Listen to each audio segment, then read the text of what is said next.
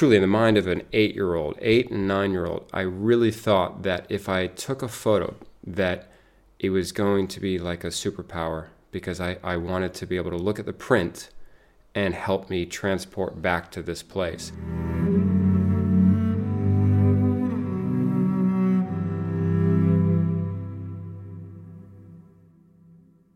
Welcome to the Adventure Podcast and episode 53 with highly celebrated documentary photographer Michael Turek.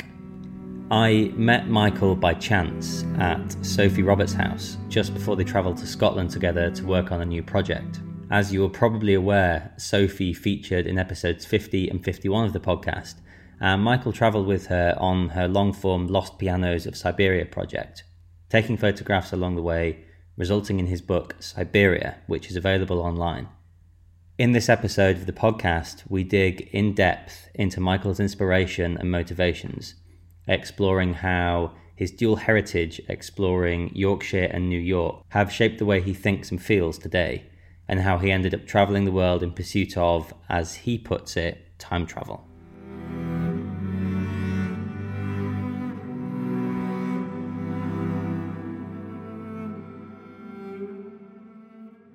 Have you done this sort of thing before? A little bit with, I've spoken to actually another photographer friend who was trying to do podcasts, and he had one about a year ago that he put together that we ended up just drinking too many beers afterwards. But I do lead like film photography workshops. I often speak with students at schools around New York. So I'm often talking about my work, or particularly the aspect of shooting with film and how that relates to the whole creative process. So I definitely speak at length about that. So you may have to stop me if I get into that, because that stuff it depends where we go, but that can be really earthy, crunchy, and philosophical about it. But that's a big part about it. And we kind of hinted on that before about I can be really maybe too glib about why I really shoot on film one way or not.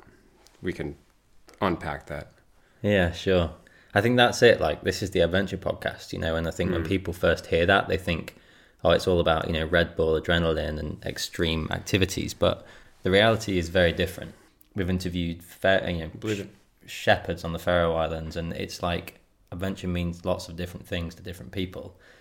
You've travelled the world as a photographer. You can introduce yourself, but it's how your experiences have shaped the person that you are now. And I think that starts, in America, and it starts in Yorkshire. Yeah, actually, it's funny. So on the Yorkshire bit, this is kind of in the film.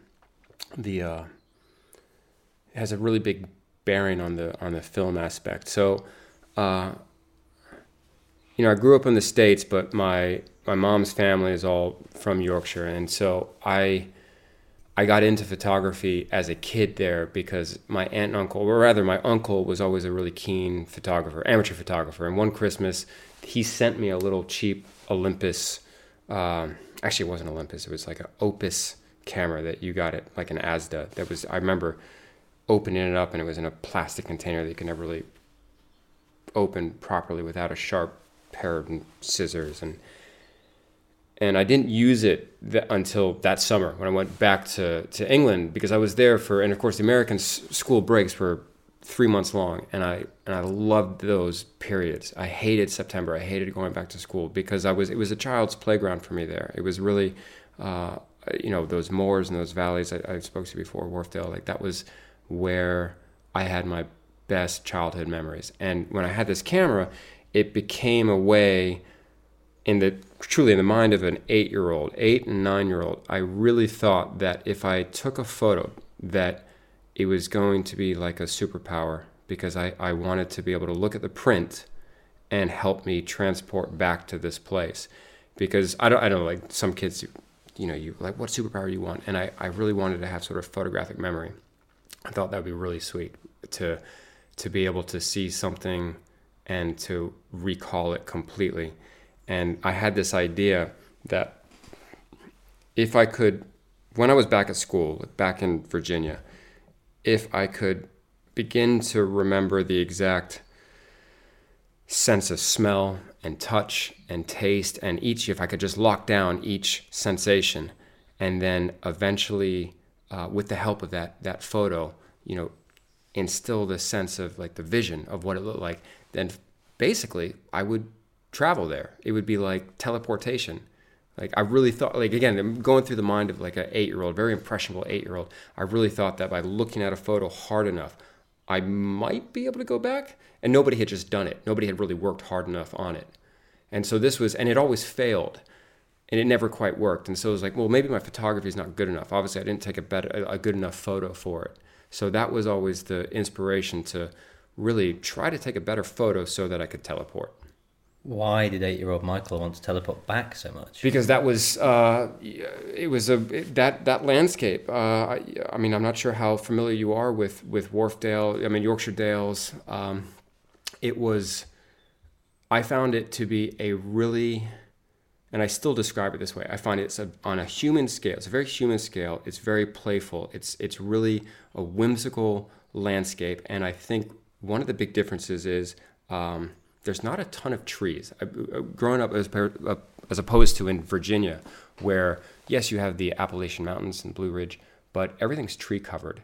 And so you can't really see the skin of the land. You don't really see the folds and all the textures. And you just see a carpet of trees, which is pretty in its own right, but it doesn't have the same character.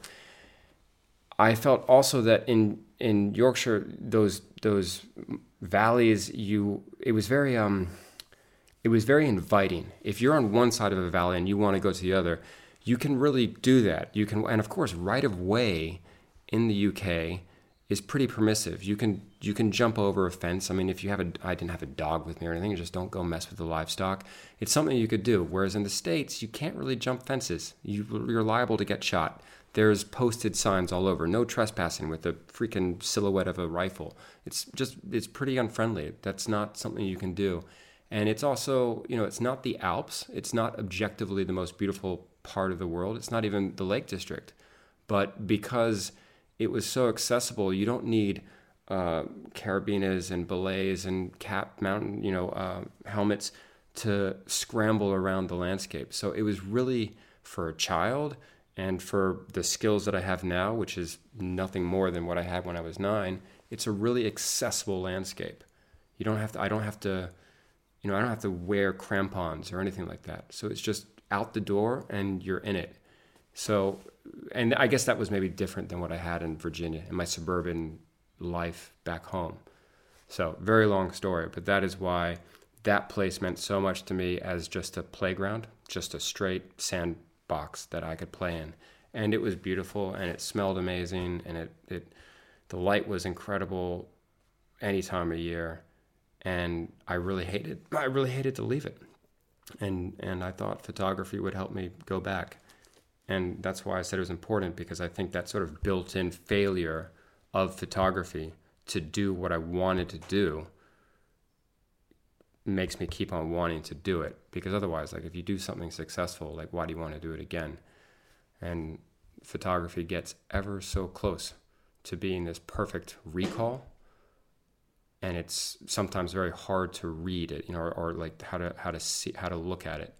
And we've become very accustomed, and we're 170 years after it was invented, and we're completely used to it. But I still think it's sort of semi-magical, but not 100%. So it's close, but not quite. God, that's an amazing perspective to look at it from. I mean, why more so than film, where you can hear it? Oh, dude. So, okay. I want to talk about Yorkshire. Sorry to interrupt, but there was part of it. So I started the whole long story, and this is where you got to cut me off because I go way too long. I started photographing in Yorkshire when I was a kid, and it was just what I did. By the time I was in high school, it was becoming like a serious thing for me. I had a great teacher in high school who said, you can go to school for this. And I'm like, holy shit, that's amazing. I went to university, I studied. I stayed in the States. I wanted very badly to come to the UK, actually. That's a whole other story. But I was so close to coming to the UK for university. Stayed in the States. Throughout all this period, I would continue to go back to Yorkshire. I was photographing. It sort of accidentally turned into my longest running personal project. It was a place I called it Holiday and Home, because it was where I went on holiday, but it was always also home at the same time. So it was a special relationship for me. And I had shot that as a child on film, of course. And then by the early 2000s, I transitioned to digital. I shot it on digital. And then at the end of 2012, my girlfriend, Rosanna, moved in, she was settling into my apartment, small apartment in New York, opens the fridge, first thing you do, starting to clean out my mess, and sees that the fridge is full up with old expired film from my university days, because I hadn't used it really since around 2002. And so she says, okay, get rid of this or use it up or do whatever. I was going back to Yorkshire shortly thereafter, and I said, fine, I will dust off the old Pentax and I will use up this film. And I went back, and that experience, after about 8 years of shooting exclusively on digital, was a revelation to return to film. And I think my experience with that was I only felt that way because I had that near decade of shooting on film, on digital.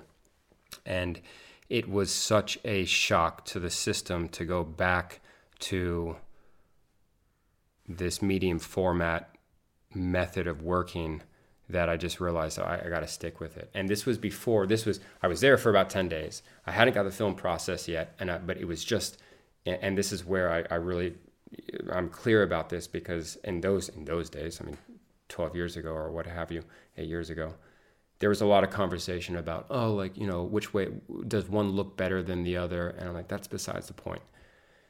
It was all about the fact that you couldn't see the image on the back of the screen, on the back of the camera.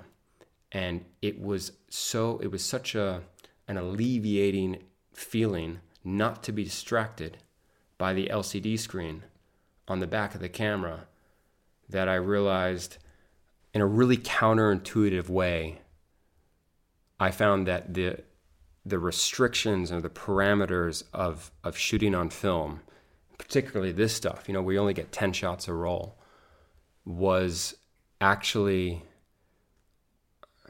it induced more creativity in a faster way. Let me see if I can say it again. Like it's, I found it was counterintuitive to me that by they say, like, parameters help you be creative, because otherwise, if you're given free rein, it's very hard to create. And I think fundamentally, as a photographer, it's common that we're deeply indecisive, because you can take so many photos. Hell, you can work at a much faster rate than a painter.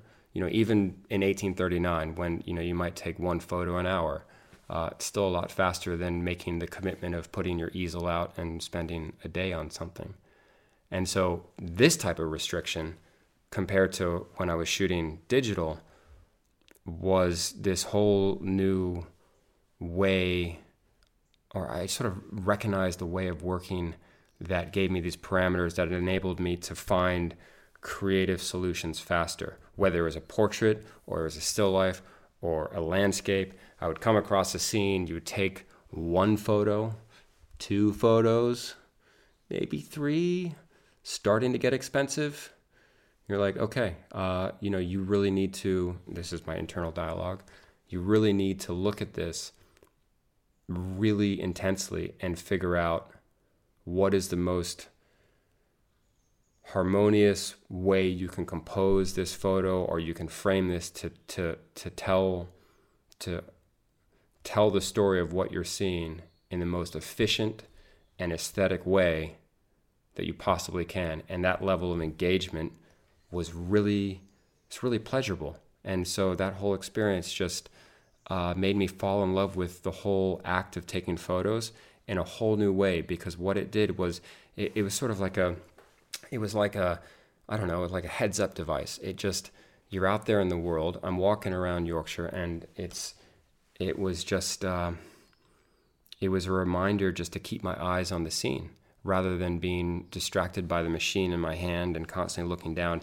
And also, what happens when you do that, when you look back down at the camera, is you're constantly or you're constantly having to create and edit at the same time. And those two processes are diametrically opposed and should be as separated with time and space as you can, because you should just create, and then the editing, which is more of a, and that's, creating is an additive process and the editing is subtractive. They don't really go together. And if you can, and you just separate them. Now, of course, I mean, there's times when, I still have a digital camera. I'm not religious about this, and the type of work that I do, it's permissive that I can take my time like this. But it was, like I said, it really felt like a revelation, and I don't think I would have had that return to film if I hadn't spent all that time with digital. If I hadn't dived into digital. I remember in 2004 I left university and I jumped in with two legs. But this was all back in Yorkshire, because I was shooting there, using up this old film from college. I came back with it, and I remember showing it to some photo editors who were familiar with my work, who had seen this project over the years. And even in 2012, the first thing they asked, which was just mind-blowing to me, and these editors, they were 40, 50 years old. They'd been around during all the film days. The first question even is, they're like, oh, what filter is this? What filter in Instagram was this? And I was just like hanging my head, because I couldn't believe that even in that span of the short time, less than 10 years of sort of the industry moving to digital, even these experienced photo editors, their visual vocabulary had changed so much so that when they first saw this stuff, their first question was like, well, what's the filter? And then that gets back to, again, I'm not really concerned with comparing which looks better, because if you have, at this rate, if you have a digital file, you can do whatever you want to make it look like film. It's fine.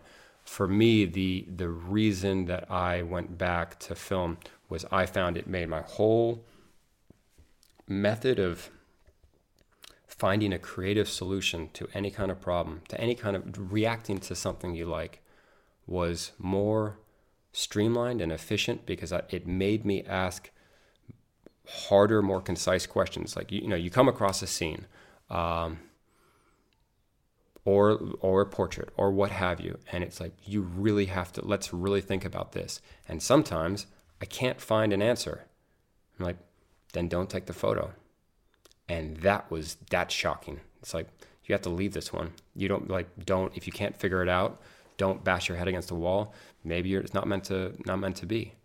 And that sort of allowed me to be way more zen about it, because I could just blame, oh, it's too expensive, I'm not going to waste film on it. But also that level of heightened engagement that you get because of the threat of its limitations, not carrying that much of it. It's expensive.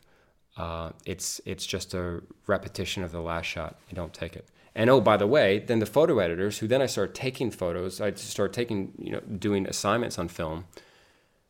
It turned out that they reacted positively as well, because when I came home from an assignment, if I had to do a portrait, let's say, of someone, instead of turning in 75 versions of the same image, which according to me, I could discern some kind of differences, I was coming across maybe 3 true variations. Again, you take those 2 or 3 shots in one setting and you're like, okay, this is getting expensive. Now let's go move outside. And then you do 3 shots out there, and then you go back into it, and then you walk 50 feet down the street and you do something else. So as it turns out, the editor's job is much easier, because they're actually editing different photos for layout or what have you. And so all of a sudden, I'm like a better photographer in their mind. And there was nothing to it. I didn't really change anything. All I did was I just made my own creative process more constrained, and that allowed me to, and that's what I meant by allowing me to find creative solutions faster. The creative process is obviously incredibly important to you, and it seems like it underpins a lot of the motivation. Why not just stay in New York and photograph people there? Why travel around the world? Oh man, I mean, it's funny. I haven't really even talked about this too much. But when I was in high school, I looked at schools in New York. But I had this idea. I wanted to go to school. Hell, I wanted to go to school. I looked at schools all over the UK, but I really wanted to go to Glasgow because it was close to A82, and I wanted to get a Defender 110, and I wanted to just to drive up to Glencoe every weekend and take photos. That's what I thought I wanted to do. And I went to look at a school in New York City, and I saw fire escapes on the side of brick buildings, and I had no idea how to photograph that. As it turns out, I think probably now my landscape work is probably what bores me the most, because I think I always love it. I always know I will love it. I get a strong reaction to it, but I'm probably most proud of my portrait work because I think I had to work at it so much. And that has been a struggle, and there are definitely limitations I find. I can only draw upon so much of my own innate creativity to find solutions there. But bringing it back to what we were speaking about with the collaborative process with Sophie and working with a writer, I sort of accidentally found a situation which allowed me to get into situations with subjects that I never would be able to pre-visualize or direct, because the two of us are in this situation. I mean, I could get into that if you like as well, but that was a big step for me. And so now it doesn't matter if I was back to your New York comment, whether it's New York or Yorkshire or wherever, it doesn't really matter. But, okay. The collaborative thing that I have found happen, particularly working with Sophie, is so it really expressed itself in this project in Russia, this Siberia project. So what would happen often is we were knocking on doors and meeting subjects that Sophie was wishing to interview, and we would get ourselves into a room which I hadn't seen before, or quite literally going into a space which I hadn't seen before. I had no control over. We would meet people in happenstance, or perhaps we knew where it was going to be. So I'm going in with no preconception of what this is going to be like, not even seeing the person. So we're shedding off all kinds of layers of control. And then we're not sure how this is going to be going. Sophie, oftentimes the interviewee or the subject doesn't really know what this is about. This is sort of the first meeting. They're unsure. We have no idea how long this is going to last. When you're in the room with Sophie and I in Russia with a local subject, we don't speak Russian, so we're working through an interpreter. Everything slows right down. And often what happens is eventually tea gets served and, niceties get passed back and forth slowly through an interpreter. And eventually Sophie gets to work drilling down into an interview. Meanwhile, I'm just sitting there. I've drank my tea. I've been polite for a while. I'm looking around. But if I want to go just sort of wander around after 30 minutes of being in somebody's home, it's all of a sudden, it's kind of okay for me to do that because everyone's cool. Everyone's kind of got used to it. So now I can start just literally floating around, walking around, and it's not weird. It's not weird for this other person just to quietly leave the conversation, because also, there's that separation of the language as well. So I can start finding little details, coming at the subject obliquely.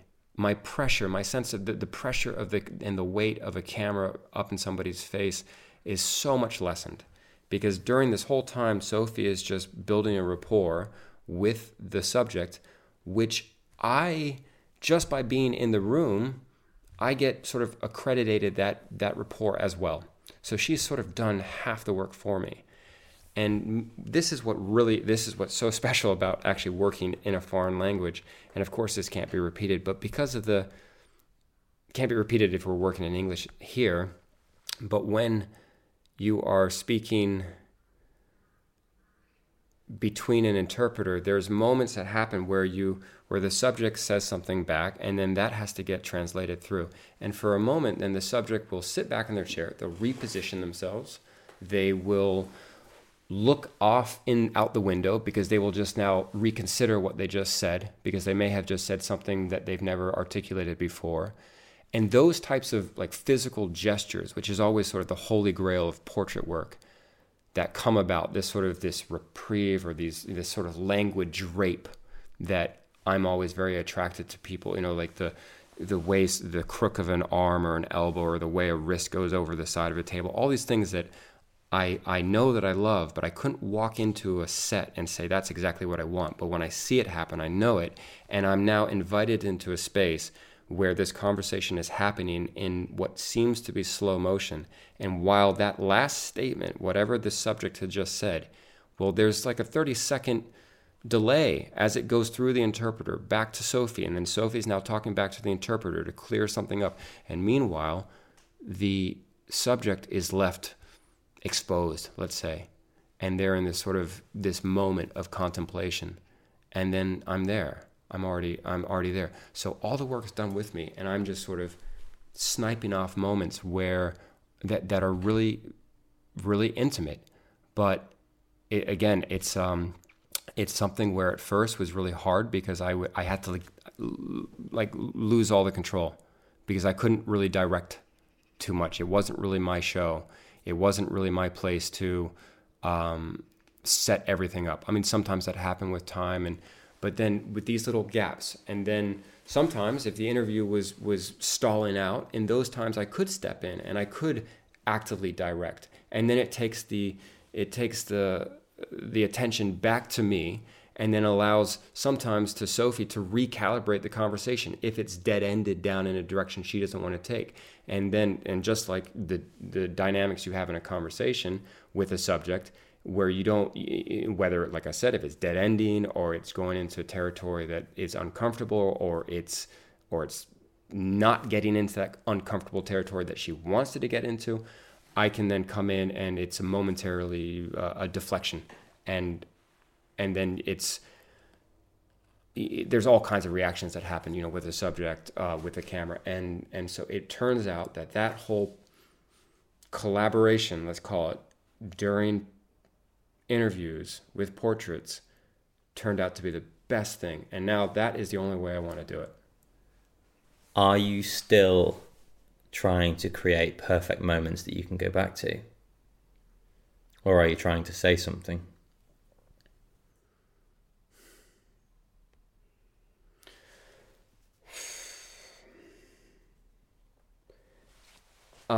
I don't know if I'm still trying. I don't know if I honestly have the same,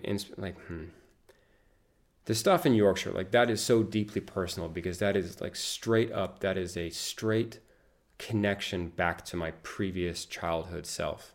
That is a pure conversation back to my 8-year-old self, because the landscape's still there. It's still the same places. You see it over and over again.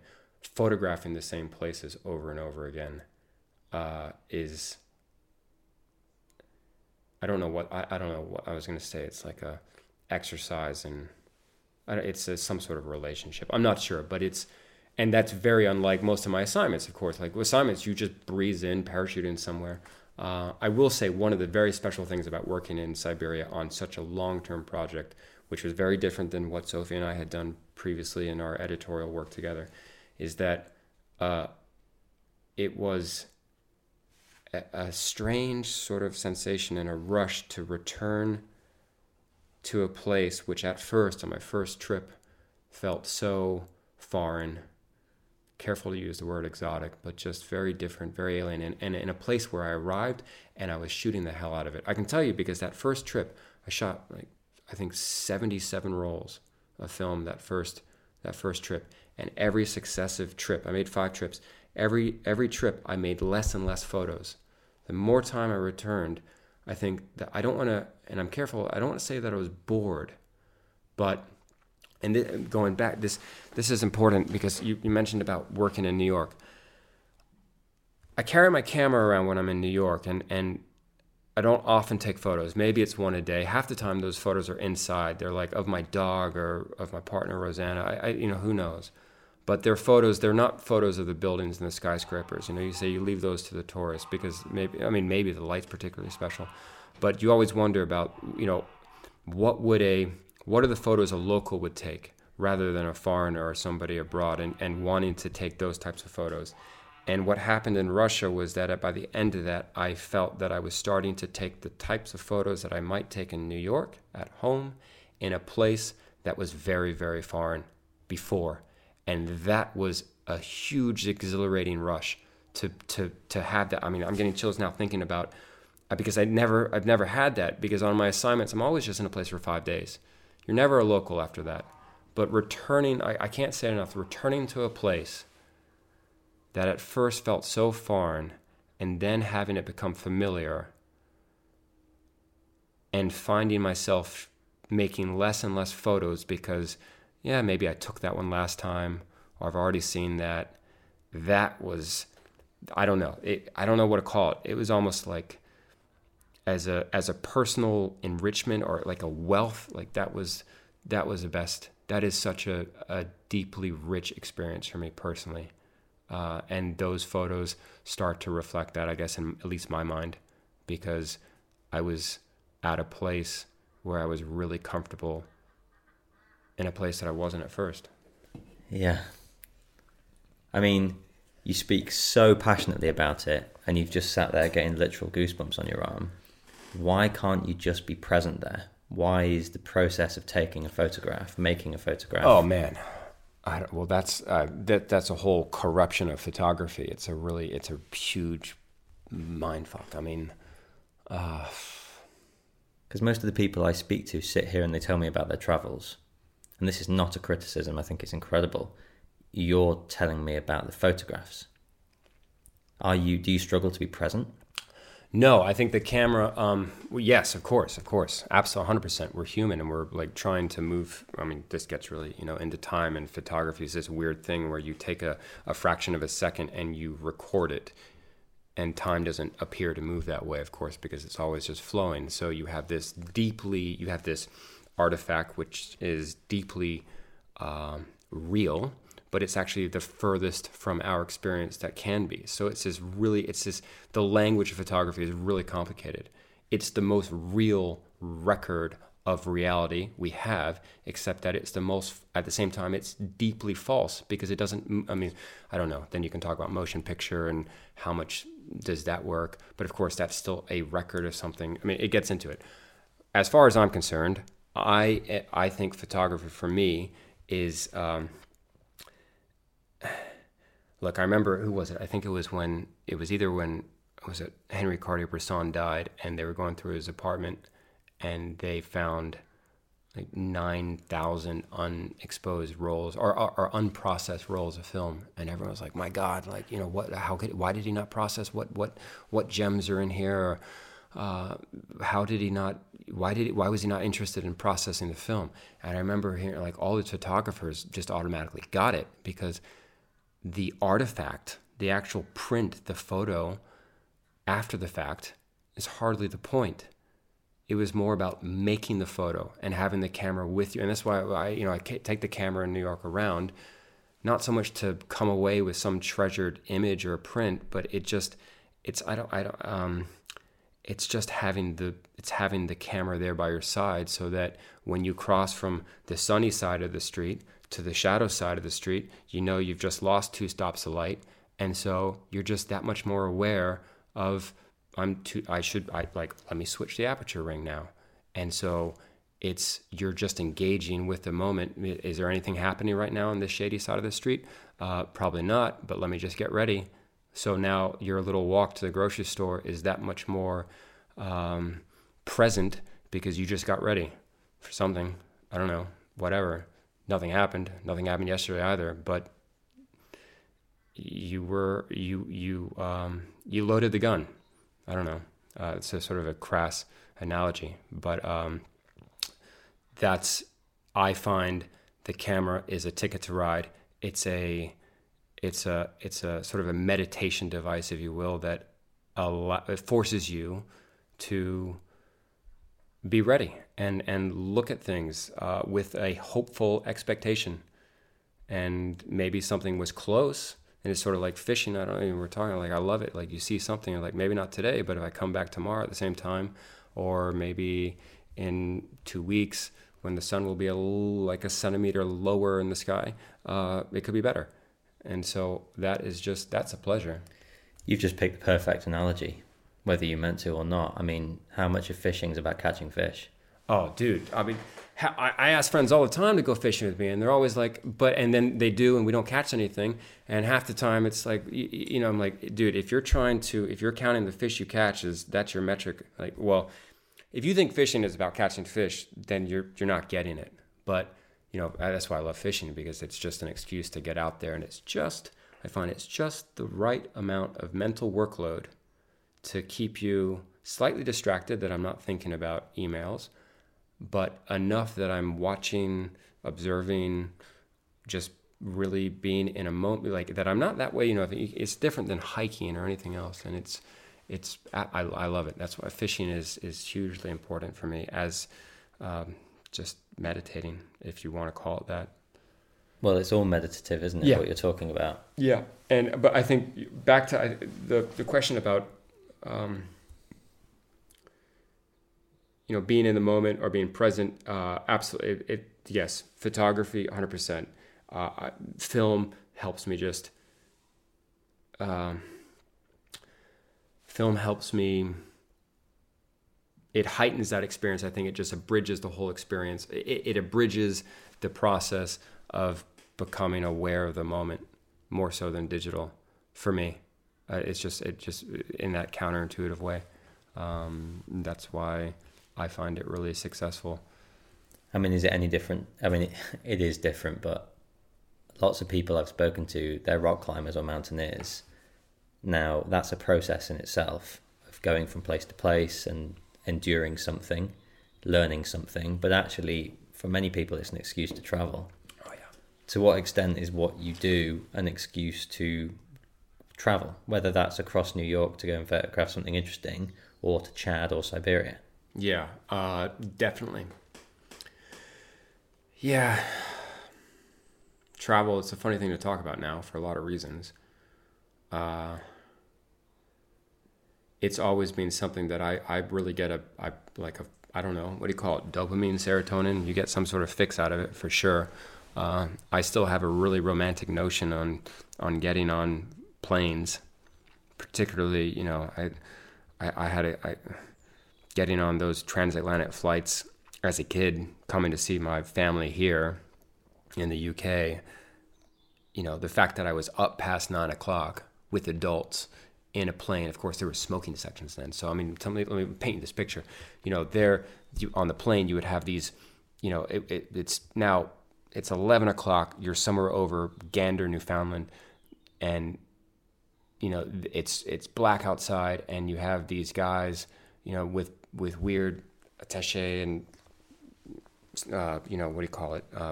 Suitcases or briefcases.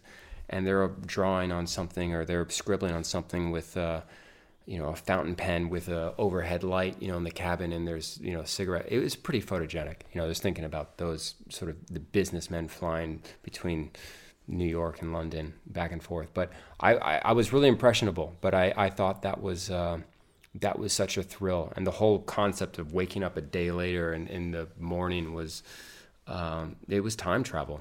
So it's like, wait, we're now 5 hours ahead, and so everybody else back home is still asleep. This blew my mind. It still kind of blows my mind.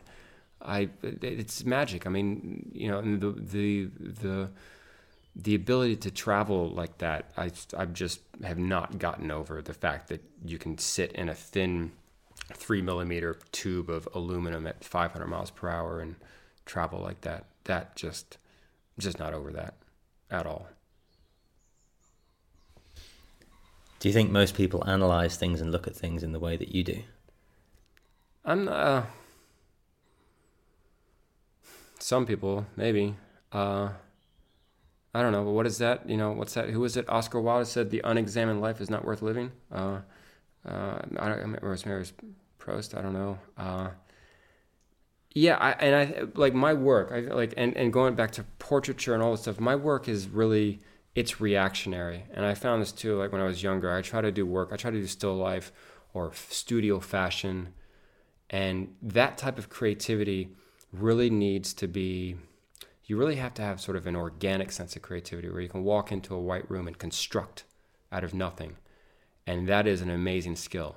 And I do not have that. I found, and this was a bit of a blow to my ego when I had to sort of come to terms that I can't do that. I can't build from scratch. But I could work subtractively.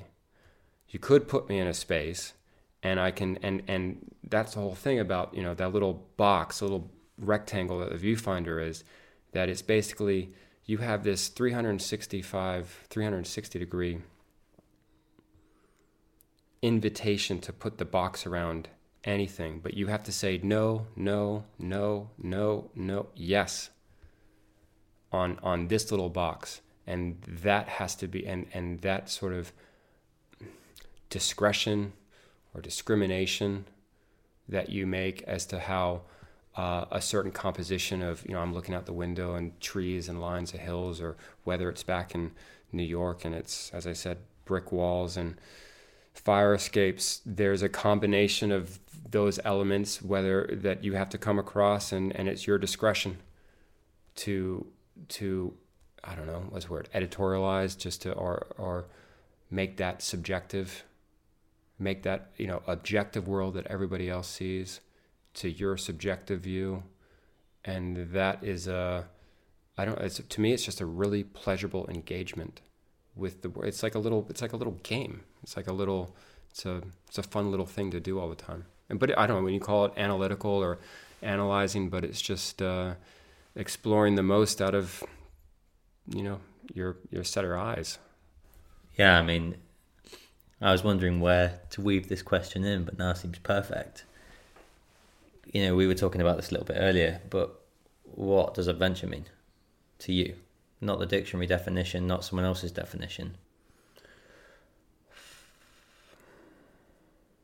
I was trying to recall. I thought it was something really clever I read the other day, but I can't. Adventure is always just, I think what we were speaking about before, adventure is anytime your brain is engaged. For me, anytime your brain is engaged in trying to, make a new mental map of a place that you haven't walked before. Or, I did read that it was an anecdote, or not an anecdote, but just, it was sort of an article about brain waves and what happens when you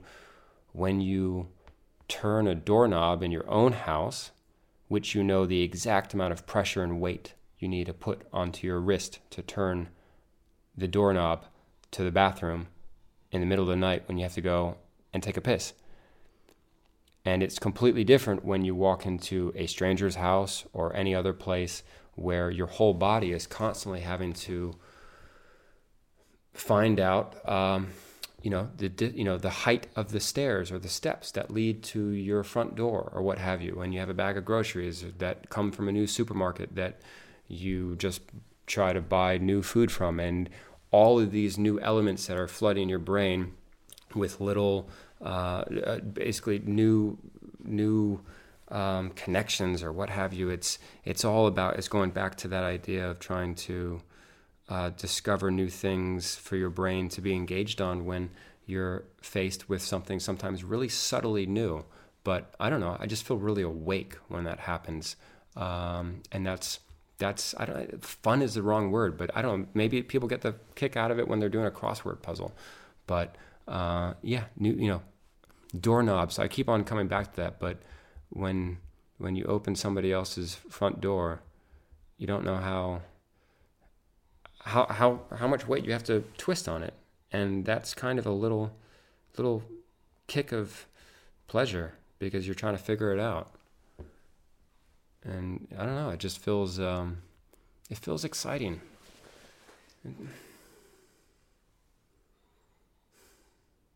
That's adventure, hell. Then you couple that with doing something seriously adventurous, like traveling to Siberia for over 100 days over the course of 5 trips, and it's just a constant flood of new sensations. And then, like I said, but then there's something very special when what happened there, when those new sensations begin to sink in, and you can recall that, oh yeah, this type of doorknob typically weighs this much. And I know that now because I've been here before in a place that I never thought I would be before. So I think that's like inside you now. And that's like part of your knowledge that you just know that. So that when you meet people, and, one of the first questions you ask people is like, where are you from? You try to find some sort of common ground, and, you find something like you've been to this place. Now it's like, I know a lot. Like, I know a lot of the little things. Like, I generally, like, for instance, the curbs in London are generally way smaller than the curbs in New York, which always seems funny because, like, don't you get a lot of rain here? But I just think it's really funny that I know that when you're stepping off the curb from a sidewalk, pavement in London to the street, you only drop down like 3.5 inches, 4 inches.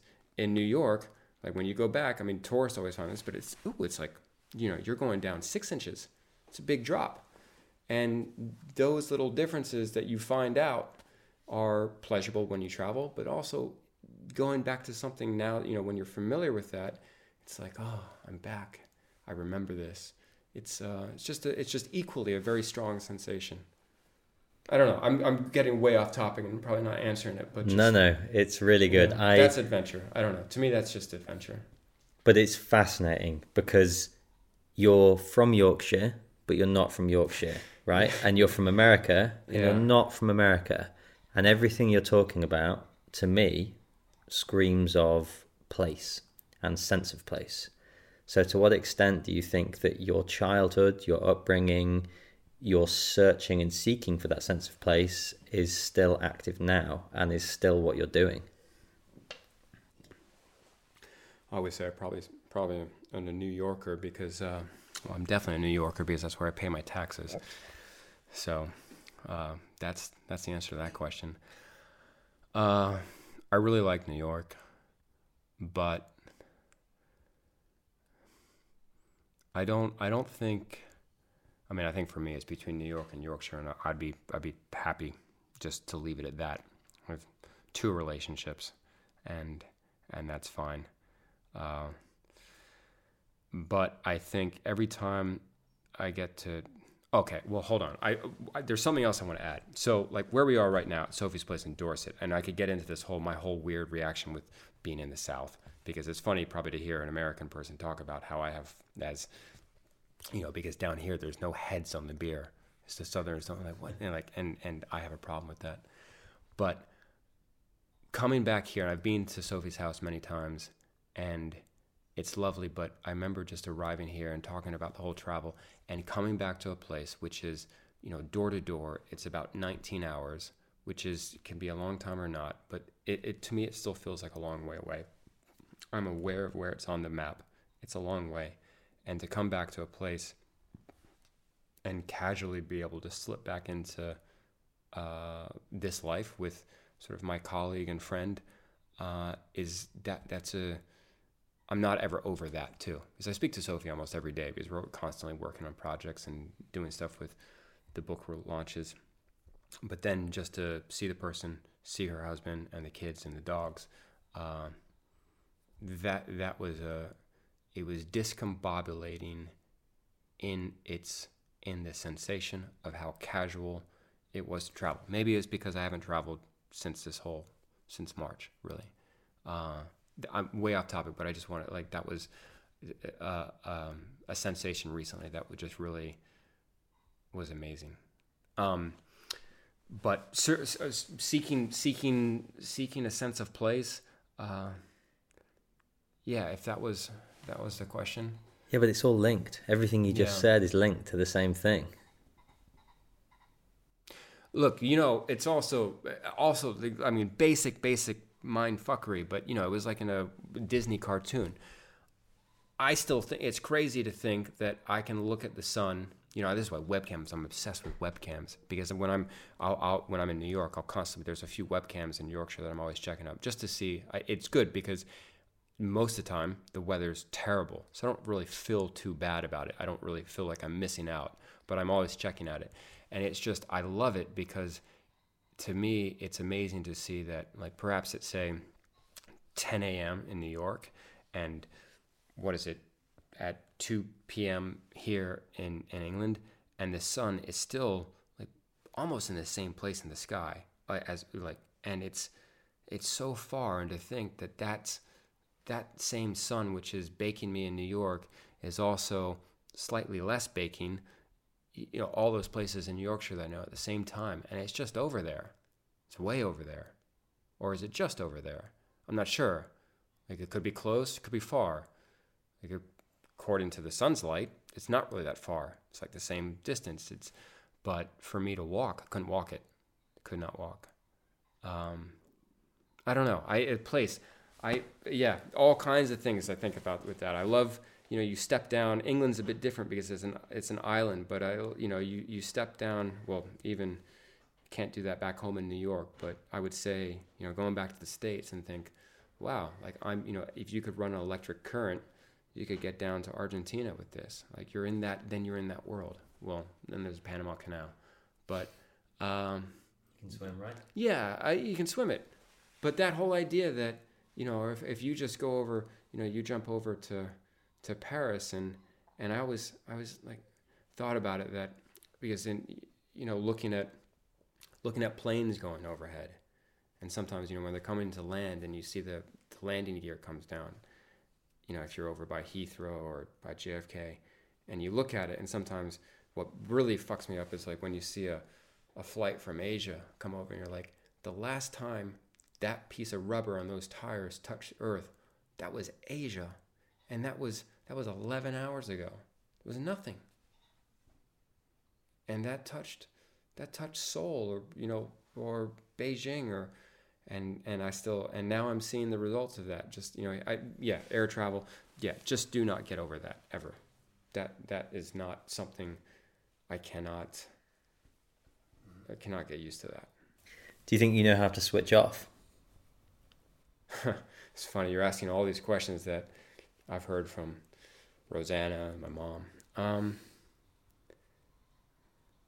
No, I don't think so. But I do, definitely do. And I think the camera helps, because that's what it does, because it totally focuses your attention. Same thing as fishing. It is a sort of a baseline activity, like blinking, breathing, walking, that your brain can do, but it's like 1 degree higher than that, where it's just asking a bit more of your brain's concentration to take you out of everything else, to switch off, but you're still switched on to something specific. You got a task at hand. And, climbers, what have you, all these people, you want to talk about flow state or Zen, and that there's that graph where that sort of, dare not use the word mindfulness because it's such a thing now, but that moment where you are engaged with an activity that requires just the right amount of skill, that you are engaged, you are challenged, but not too challenged that you are frustrated and you're like, holy shit, I can't do this. But the task is not so rote to you that you can do it blindfolded and that it's boring. And you are at this sort of axis of like perfect engagement where you are challenged just enough that you are enjoying the challenge before it gets too difficult and you become frustrated. Or if you fall down the other side, you become bored because it's not engaging enough. And I find the camera is great for me. I can't do that with drawing or painting because it's too challenging. I can't do it. My hand-eye coordination is not right. I can't do it with writing. It's too challenging. Photography is just the right amount of ask for my brain to be at that perfect knife's edge of engagement where I still can appreciate, taking note of what that cloud is likely to do the next 5 minutes and where I might be if we're walking or hiking, or can I come back here tomorrow, or is this portrait on the verge of becoming something I haven't done before? And meanwhile, taking another meter reading, just to double check that my the exposure is fine, and then that's a good day. That's perfect. You spend a day like that, and then it's great. Maybe, and again, maybe you didn't take a photo, but you can still ask yourself all those questions. And that's why it's not a joke, but you can actually walk around with a camera with no film in it. And if you're still figuring it out, you kind of get the same pleasure. Because at the end of the day, like, I don't know, you want to see the photo afterwards? You already lived it. Do you need to see it again? I don't know. 8-year-old Michael didn't think so. No, but then I've kind of given up. I've given up on, shit. I guess I've kind of given up on the thought that I can really teleport. That's too bad. Is it? I guess. I mean, no, it's not. It's really not. When Google Maps first came out, and I discovered that, I was like, this is how I'm going to spend my senile years. I'm going to sit in a hospital bed or whatever. I'm picturing the worst case scenario or whatever, and I'm going to just drive back and forth down, up and down Wharfdale or between Glasgow and Glencoe on Google Maps on Street View and just look at it, because it's like this.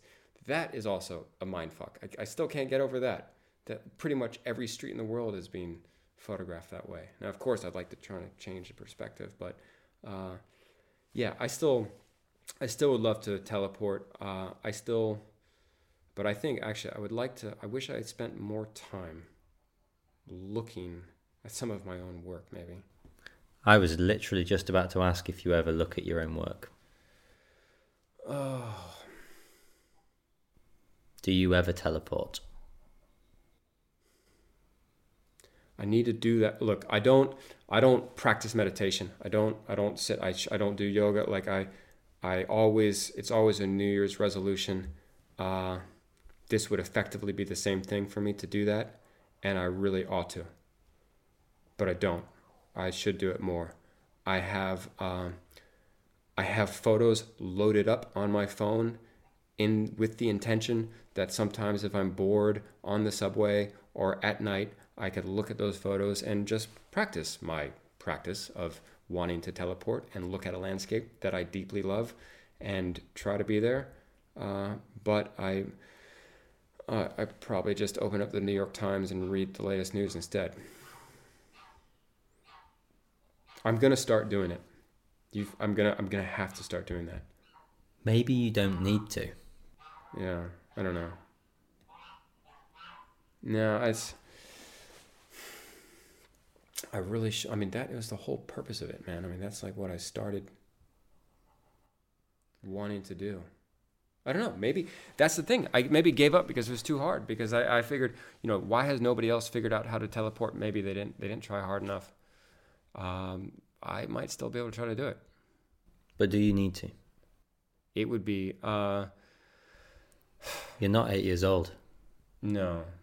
The goals of 8-year-old Michael don't matter anymore.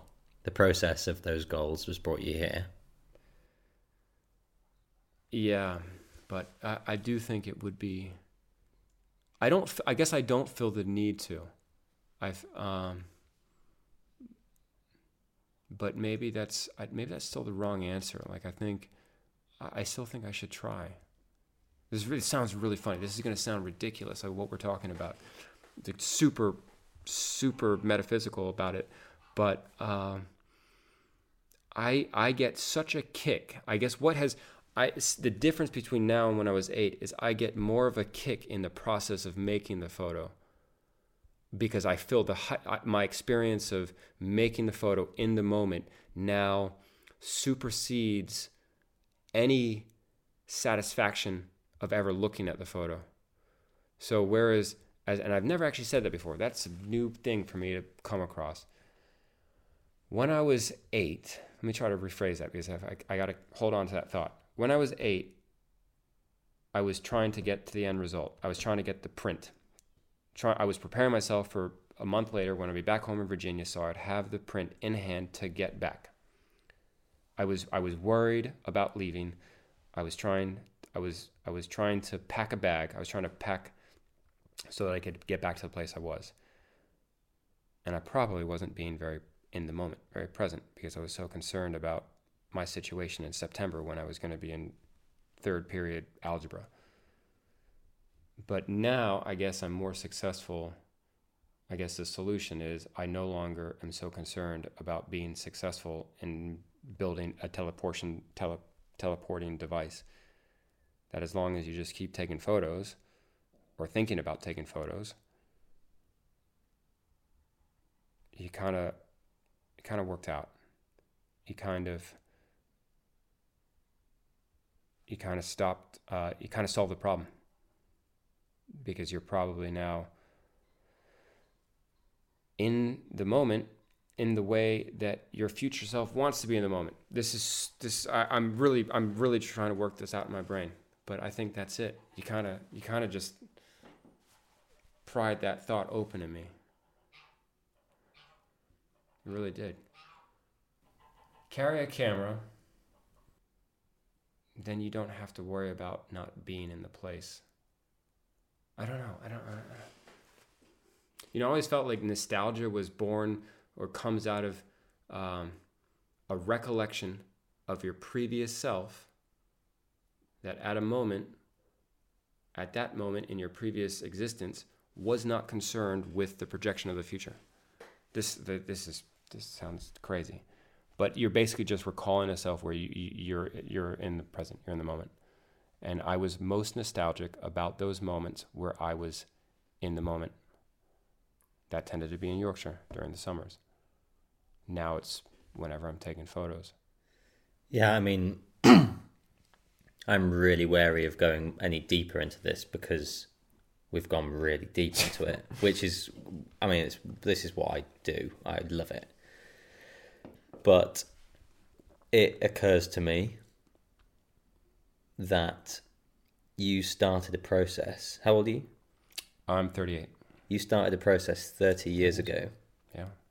That was centered around, dare I say it, maybe not fear, but around desperation and wanting to make sure that you could stay in Yorkshire. No doubt. Even though you couldn't. No doubt. And you just haven't stopped. No doubt. No, I think it's around the same time, as a kid, you become aware of mortality and the whole brevity of life and all of that. And and also homework that was coming up in the next school year. All those nasty things. But this story has a happy ending because you are part of a very exclusive club of people who have photographed a Siberian tiger. Yeah. And Sophie gave me her version of that story, but I think you should give me yours because I think it sums everything we have discussed up perfectly. Okay, Sophie, that's just libel and scandalous slander that she spreads rumors about my failure to photograph a tiger. That's her take on it. I have photographic evidence of said tiger. It's I got it. It's not a great shot, but she says that I missed the opportunity because I was changing film or reloading film. So there's some sort of slight against shooting on film versus digital. Not so the case. We had been on this road, on a snowy sort of mountain access fire road or what have you, go into a cabin with a bunch of tiger conservationists, and we were intending to spend the following week basically changing out SD cards on game cams, and with the sort of vague hope that we were going to capture some tigers on these game cams at best.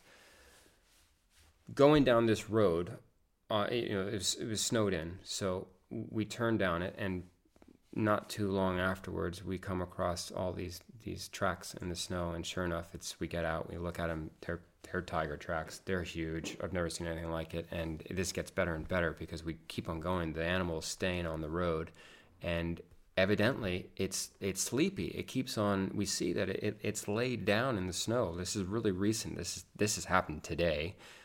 There's little tufts of fur. We keep on finding its poop, and then we've seen little spots of blood up around the mouth. So our guy, or sort of the guide, is informing us it's likely that the tiger has probably just recently eaten. The blood is not its own, but it's leftover blood from what it just ate. That's why it's taking all these poops all over the place. The thing is, it's like all cats. It It eats a ton, and then it just walks around and sleeps it off constantly. It's during the middle of the day. They're sleepy, and so it was walking every quarter mile. The thing was taking a nap right down in the middle of the road. We could see it, and I mean, the thing, we got the tape out. It's like 13 feet long. The thing's massive. This goes on, and after a certain point of 45 minutes of driving down this road, we got to go down it like 30 miles. We're like no longer even concerned with these tracks. It's not really, there's no chance, of course, that we're going to see it. It'll have wandered off into the woods. Although it was close, but we're not going to see it. Like, you're never going to see it. This guy says that he sees a tiger in the wild with his own eyes, maybe once a year, maybe twice a year. He's out there the whole time. So we're just talking about other stuff. We've kind of, the topic of conversation is no longer like our incredible luck to be following these very fresh tracks. And lo and behold, after a while, we turn a corner in the middle of the conversation. I happen to be filming on my iPhone video, and I recall this. Our driver just says "Tigre," and I drop the iPhone and pick up one of my two cameras, one of which was with my very longest lens, in the case that this was going to happen. In I never really used this sort of long wildlife lens, let's call it. And sure enough, there was a tiger getting up from the middle of the road, maybe 400 yards around this bend, and it sort of casually got up and shook itself off, took a stride, and then walked right off into the woods and was gone. But and in fact, in argument to Sophie, I reckon I was so quick on the draw that my photo was not that great, because I got the photo of the tiger as it was just up on its front two legs. It had not yet put itself on all fours. It was getting up sort of lazily, and so you do see its head, but it's not quite in full profile, which would have been fabulous. But I got the photo. It wasn't. I didn't fail to get a photo, but it was only one. I didn't get it. It was a moment that it was there, and then it heard and saw the car, and it walked off into the woods. Did you see the tiger without looking through a lens for any moment, or were you back camera to your eye? I think I may have. But I don't recall the sensation. I don't recall that. I have no romantic. I can't say that I do. I remember more just holding my breath and incredible surge of adrenaline, and then not quite believing it, and actually just being quite exhausted after it, like the entire day. It was absolute adrenaline crash afterwards. Later on, because what we saw was, we had never expected that. Absolutely, there was no reason to. Like, you wouldn't even dare to hope to see that, and so I think it was hugely shocking afterwards. That just trying to come to terms with the fact that just happened. And it's like, well, we're not really going to top that for a long time. Yeah. I'm holding a book in my hands, Siberia by Michael Turek, that has 90 plates, 90 photographs in it. Yeah. Did the tiger make the book? No, it didn't.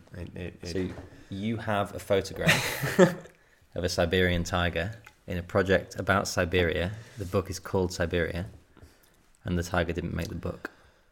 Why is that?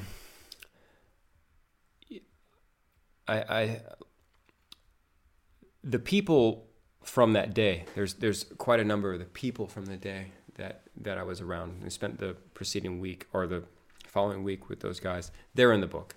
And for me and my sort of interest, that tells a story for me that was more, I don't want to say more important, just it resonated more for me. There is, the picture of the tiger is not let's just say it's not up to par, really. It wouldn't really fit. But to me, if you describe Siberia, and this is, I think, important because a lot of people have traveled a lot, and people are always asking me, well, what's your favorite place? What's the most beautiful place you've ever seen? And not to be glib, but I tell them that eventually any one mountain range begins to resemble another desert looks like another desert, bit of water looks like some other water. The one thing, though, that I always remember, the thing that I miss and the thing that I want to go back to, it's the people you meet. And that's the description of a place more than any other slope of a mountain or a type of a forest. It's those interactions with the people is to me what describes a place. And the memories you have with those people and those experiences is how it actually, like, that's how it's I don't know, if a tree falls in a forest and no one's around to hear it, kind of thing. Well, any one experience, I do feel like, that the experience that is shared, that becomes a definition of that place for me.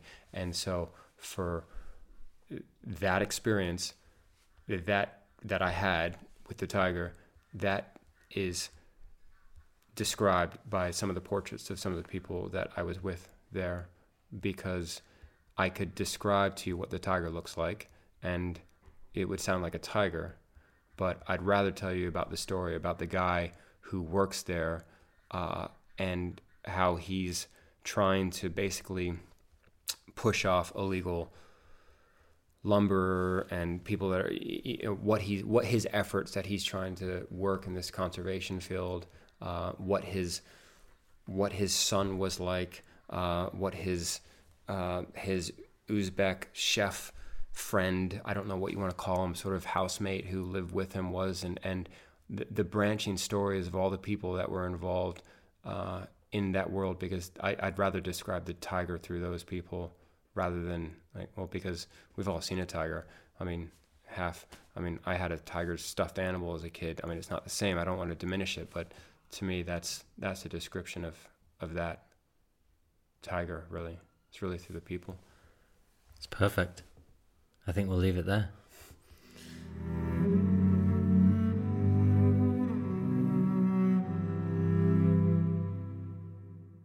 Thanks for listening.